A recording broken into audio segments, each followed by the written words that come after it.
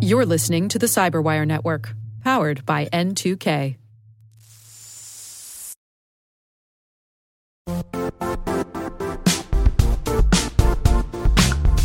Don't struggle to align your organization's cybersecurity with business risk.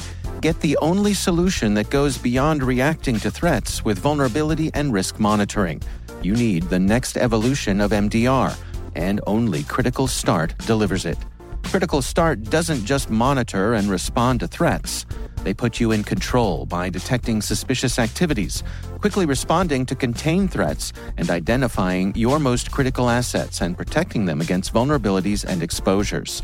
With continuous visibility, expert guidance, and measurable risk reduction, Critical Start has redefined what it means to manage cyber risk. Demonstrate provable security maturity to your leadership while positioning your program to achieve the greatest risk reduction per dollar spent. Stop fearing risk and start managing it with Critical Start. Visit criticalstart.com and request a demo today. That's criticalstart.com.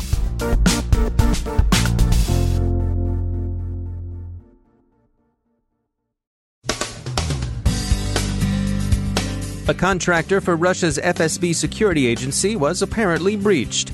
NSO Group says its Pegasus software can now obtain access to private messages held in major cloud services.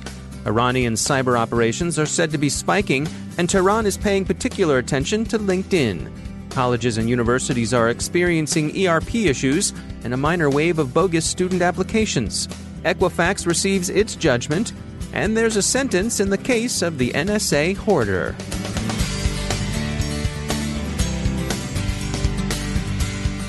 From the Cyberwire studios at Data Tribe, I'm Dave Bittner with your Cyberwire summary for Monday, July 22, 2019. The BBC's Russian language service reported late Friday that Cytec, a Moscow-based IT firm, had been successfully hacked. The company's website was defaced with a yearning Yoba face, and the attackers claim to have stolen some 7.5 terabytes of data. Cytec is generally thought to be an FSB contractor.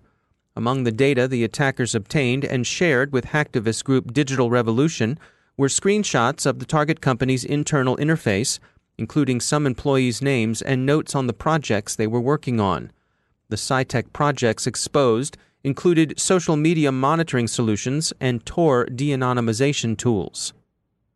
The Financial Times reports that the controversial lawful intercept shop NSO Group says it can access private messages held in major cloud services, including those provided by Apple, Amazon, Google, and Facebook. The claims are found in marketing pitches for an enhanced version of NSO Group's Pegasus tool. The ability to get information from clouds that are normally thought secure, notably Apple's iCloud, is new for Pegasus. Reports suggest that smishing is one possible attack vector for the spyware. This isn't a commodity attack tool. Pegasus is pricey. BGR says the price tag for Pegasus is in the range of millions of dollars. This effectively limits its market to government customers, and these indeed seem to have been NSO Group's principal buyers. CBS News and others report that Microsoft has observed a spike in Iranian cyber attacks since nuclear non-proliferation agreements collapsed. FireEye warned last week that APT-34, also known as Helix Kitten, is undertaking a large catfishing campaign via LinkedIn. Its apparent goal is espionage directed against the financial and energy sectors. Government agencies are also targeted. Catfishing, you will recall, is the creation of a fictitious online persona used to induce a victim to connect in some way. In this case, they're seeking to establish a connection over LinkedIn. Late last week, the U.S. Department of Education warned that there had been active and ongoing exploitation of the Ellucian Banner system. Banner is an enterprise resource planning solution widely used by colleges and universities to manage student services, registration, grade reporting, and financial aid. Modules also offer academic institutions tools for human resources and financial operations. 62 colleges and universities are believed to have been affected. The attackers are using administrative privileges to create fraudulent student accounts. As many as 600 bogus accounts have been created in a single day, with totals over several days running into the thousands. The Department of Education says the phony accounts are almost immediately being put to unspecified criminal use. Ellucian, which Education Dive says had patched the vulnerability back in mid-May, said in a statement Friday that there are really two issues here. First, of course, is the now-fixed bug. The second is the creation of fraudulent applications. The issue, Ellucian says, is unrelated to the vulnerability in Banner. The company believes that criminals are, quote, utilizing bots to submit fraudulent admissions applications and obtain institution email addresses through admission application portals, end quote. That's not an issue specific to Banner. Ellucian recommends that schools adopt safeguards like reCAPTCHA to better secure their information. Dr. David Brumley is co-founder and CEO of For All Secure and a professor at Carnegie Mellon University, where he's also faculty advisor to the Plaid Parliament of Poning, CMU's competitive security team. He's got some thoughts on DevSecOps, specifically his belief that autonomous security is the key to fixing what he says is a broken system. Yeah, what we're talking about in DevSecOps is making all sorts of security testing part of normal development. It's part of this movement to shift left from doing security testing at the end of application development to really making it part of the entire development lifecycle. This insertion of the sec into DevOps, what's been the practical implications of that? I think the practical implications are you get two things. First, you get actually higher reliable software. A lot of security tests are about how can you crash an application or take it over, which kind of sounds like security. But the business impact is often you have unavailability of your service. So I think that's really the primary impact of putting the second is you get higher quality software, in addition to, of course, more secure. And this realization across the industry that this is a better way to go than doing your security testing at the tail end, is that pretty much an accepted practice these days? I think everyone accepts the notion and they're trying to figure out how to implement it right now. And so how's that going? I think that it's going well, but it's not without its trouble points. What we're finding is a lot of security teams start with applications already developed, and that's really their bread and butter. And so this idea of pushing it back to developers really requires you move from security teams to the developers themselves. So we're talking about just sort of an ongoing collaboration between the teams and embedding the security teams in with the developers. I think so. I think there's really two ways we see it. First, you can embed security team inside the development team, or second, you can give developers better tools and better training about what security is going to check for. I'm curious, with your role as a teacher, as a professor, how much of this is embedding that philosophy in with the students who are learning to be developers? I think it's a huge part. I mean, at Carnegie Mellon, we started maybe 10 years ago, starting to teach our sophomores about computer security. But I think we're one of the few. And the thing that's really interesting is when you start teaching developers about security, they just become better developers. They see all the different ways they can get things wrong. Humans are absolutely awful at assessing security, especially at the end. And we also know that they're under-resourced. And so what we want to do is build autonomous systems that help take the load off a human, but also turn everything really into a more data-driven rubric, as opposed to just a gut feel on whether something's secure enough or not. Can you walk me through that? Can you give me an example of how that would play out? When you go out and let's say you're doing a penetration test at the end of the application lifecycle, a lot of times you're just scanning for known vulnerabilities. And I tell you what, like when a hacker is trying to break into your system, they're not just scanning for known vulnerabilities, at least not the good ones who are trying to get into your system. And so what we're starting to do is add in tools that help build in security checks as you build and ship software. And a lot of that's actually about security testing. How do you, when a developer builds an application, autonomously take that application and give it to something that's going to help almost like a penetration test, and do that every time you release the software. And does that increase any significant friction? Does it slow the process down? I think it's one of those things of cost benefit. So some people will say it slows it down just the way software testing slows down anything, right? Like there's this short-term pain of, oh man, writing that test case or ingesting it into that autonomous system, that's extra work. But once you do it, it's absolutely beautiful, because then the system does all those things that you used to have to do manually. One of the cool things about this tech, and it was really pioneered in the lab, is that as you learn more and more about the security of your app, you actually create an automated regression suite to make sure that you continue to check those things. And that also bootstraps the process next time you have a release. So when you add new code, it checks all the old things and then tries to find new things in the new code. That's Dr. David Brumley from For All Secure. The U.S. Federal Trade Commission announced today that Equifax will pay $575 million in its settlement over the credit bureau's 2017 breach. The agreed settlement doesn't address only the FTC's complaint, but figures in a global settlement with the Federal Trade Commission, the Consumer Financial Protection Bureau, and 50 U.S. states and territories. The allegations hold that Equifax's failure to take reasonable steps to secure its network led to a data breach in 2017 that affected approximately 147 million people. Some $300 million will go into a fund that will provide affected consumers with identity protection.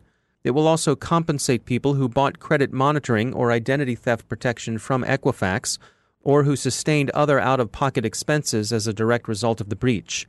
If $300 million isn't enough to cover such compensation, Equifax is on the hook to pony up an additional $125 million if necessary. The remainder of the amount will be distributed as follows. $175 million will go to 48 states, the District of Columbia, and Puerto Rico. The remaining $100 million will be paid to the Consumer Financial Protection Board in civil penalties. Former NSA contractor Hal Martin was sentenced to 9 years imprisonment on Friday for theft of classified information.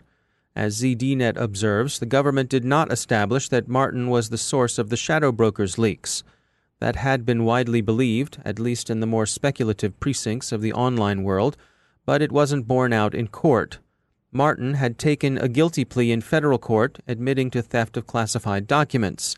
9 years is a stiff enough sentence, especially when compared to the maximum of 10 years he faced for each of the 20 counts against him.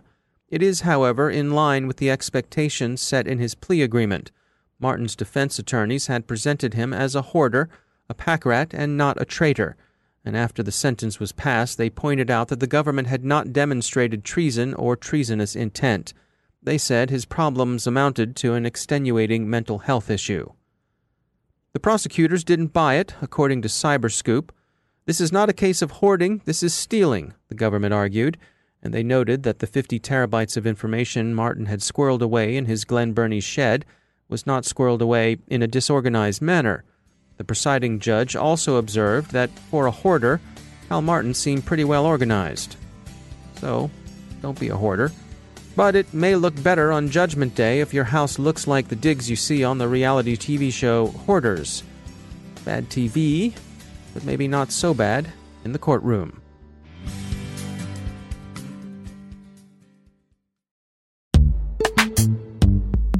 Every day, your IAM tech debt grows. Your multi-generational services struggle to work together. Building an identity fabric can fix this. It makes all your identity tooling stronger and allows you to connect any app to any service you want to use, with zero coding, zero maintenance, and zero app downtime. Strata's identity orchestration platform separates the identity logic from your applications, so you can optimize existing IAM tools and manage them in a single control plane. Now, every vendor, standard, and architecture work together. In short, building your identity fabric means you can secure your non-standard apps, keep your complex access policies, retire outdated IDPs, and modernize in record time. So build your fabric with Strata Identity and get rid of tech debt for good. Visit strata.io/cyberwire, share your identity priorities, and receive a pair of AirPods Pro. Offer valid for organizations over 5,000 employees. Connect today at strata.io/cyberwire.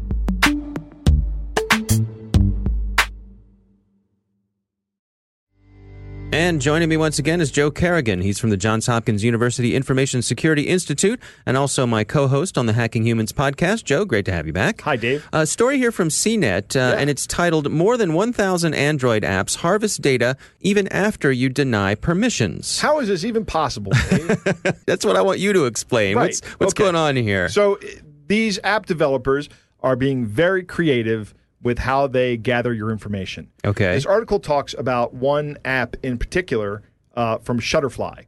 Photo app, yeah. It's a photo app, and I think they sell books of your photos and all that stuff, right? Mm-hmm. So the app will ask you for permission to use your location data. Okay. Right?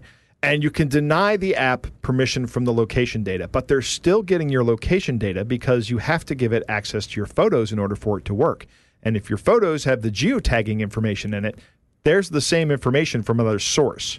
So when you deny them access to the location data in the operating system, that essentially denies them access to the GPS receiver. Right. Right. So what's happening is if you're geotagging your pictures, then your camera has access to the GPS receiver. Your camera writes that GPS information into the photo. Your Shutterfly app has access to the photo, and lo and behold, there's the GPS permission right there in the metadata. So essentially, they get the data anyway. Even though you said, it's one of those funny distinction without a difference things. Like I said I didn't want you to know where I am. Right. No fair going around that way. A Shutterfly spokeswoman said the company would only gather the information with explicit permission from the user, right? Despite what the researchers found. You know, it's funny, there are other companies in here that are using this. They're piggybacking on other apps to get access to the information that the user might not want them to have. Mm-hmm. And these are big name companies like Baidu's Hong Kong Disneyland Park app, right? They found a bunch of apps that are doing this, more than 1,300 of them. And there's going to be, this paper is going to be presented at Usenix Security Conference next month. You specifically say, no, I don't want you to do this, and they find a workaround. Right.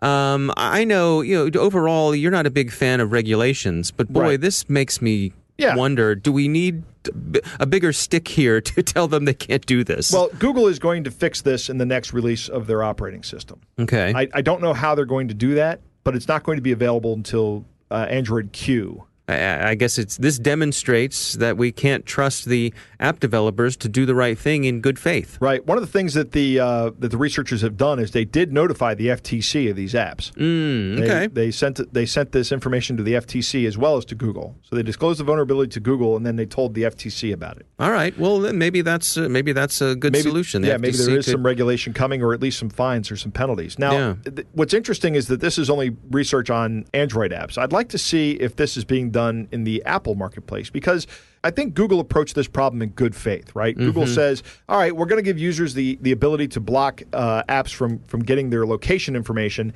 And I could very easily see this becoming something that, oh, you know what? We didn't think about that. We didn't think that apps could look at the photos and get the location information from the photos. Right. Or we didn't think that apps could look at some other app and get the unique identifier for the phone out of that other app. Mm-hmm. We need to lock that down. And Google is taking care of it in the next release of Android. Unfortunately, it's going to be a couple months before that's out. Yeah. I outlined it over on a recent episode of Grumpy Old Geeks where I ran into something with, and this is on iOS, I ran into something with an app tracking the food that I was eating, trying to lose a few pounds. Right. And I started seeing ads for the foods I was tracking on Twitter. Huh.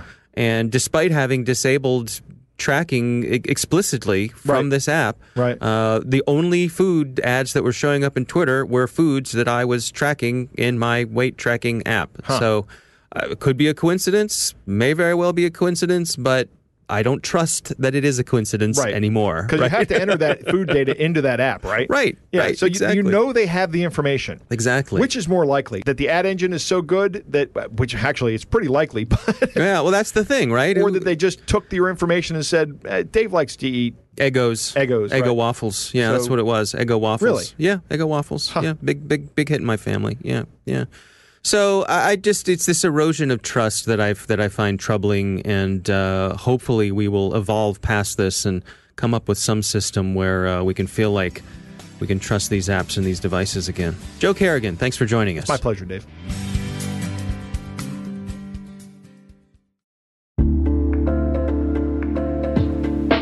Are lengthy security reviews pulling attention away from your security program?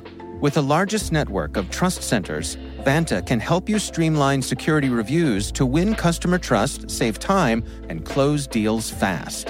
Proactively demonstrate security by showcasing key resources like your SOC 2 or ISO 27001, and provide real-time evidence for passing controls. And when a security questionnaire is required, Vanta takes the first pass for you. Visit vanta.com/cyber to take a self-serve tour. That's vanta.com/cyber.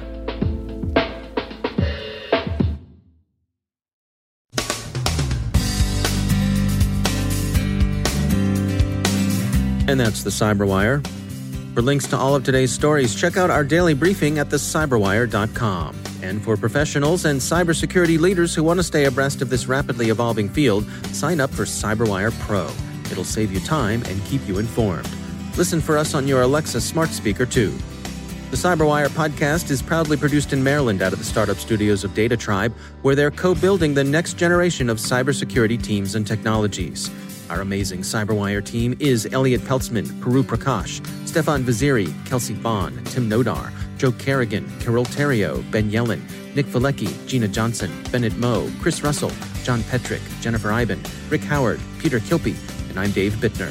Thanks for listening. We'll see you back here tomorrow.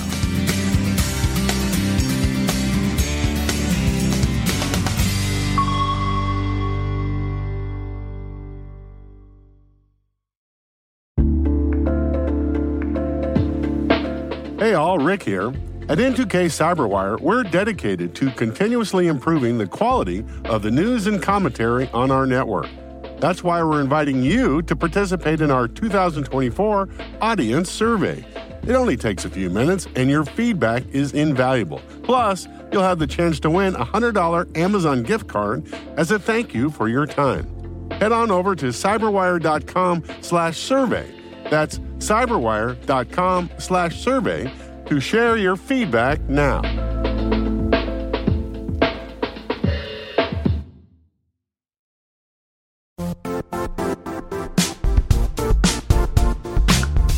And now, a word from our sponsor, Zscaler, the leader in cloud security. Cyber attackers are using AI in creative ways to compromise users and breach organizations. In a security landscape where you must fight AI with AI, the best AI protection comes from having the best data. Zscaler has extended its Zero Trust architecture with powerful AI engines that are trained and tuned by 500 trillion daily signals. Learn more about Zscaler Zero Trust Plus AI to prevent ransomware and AI attacks. Experience your world secured. Visit zscaler.com/zerotrustai.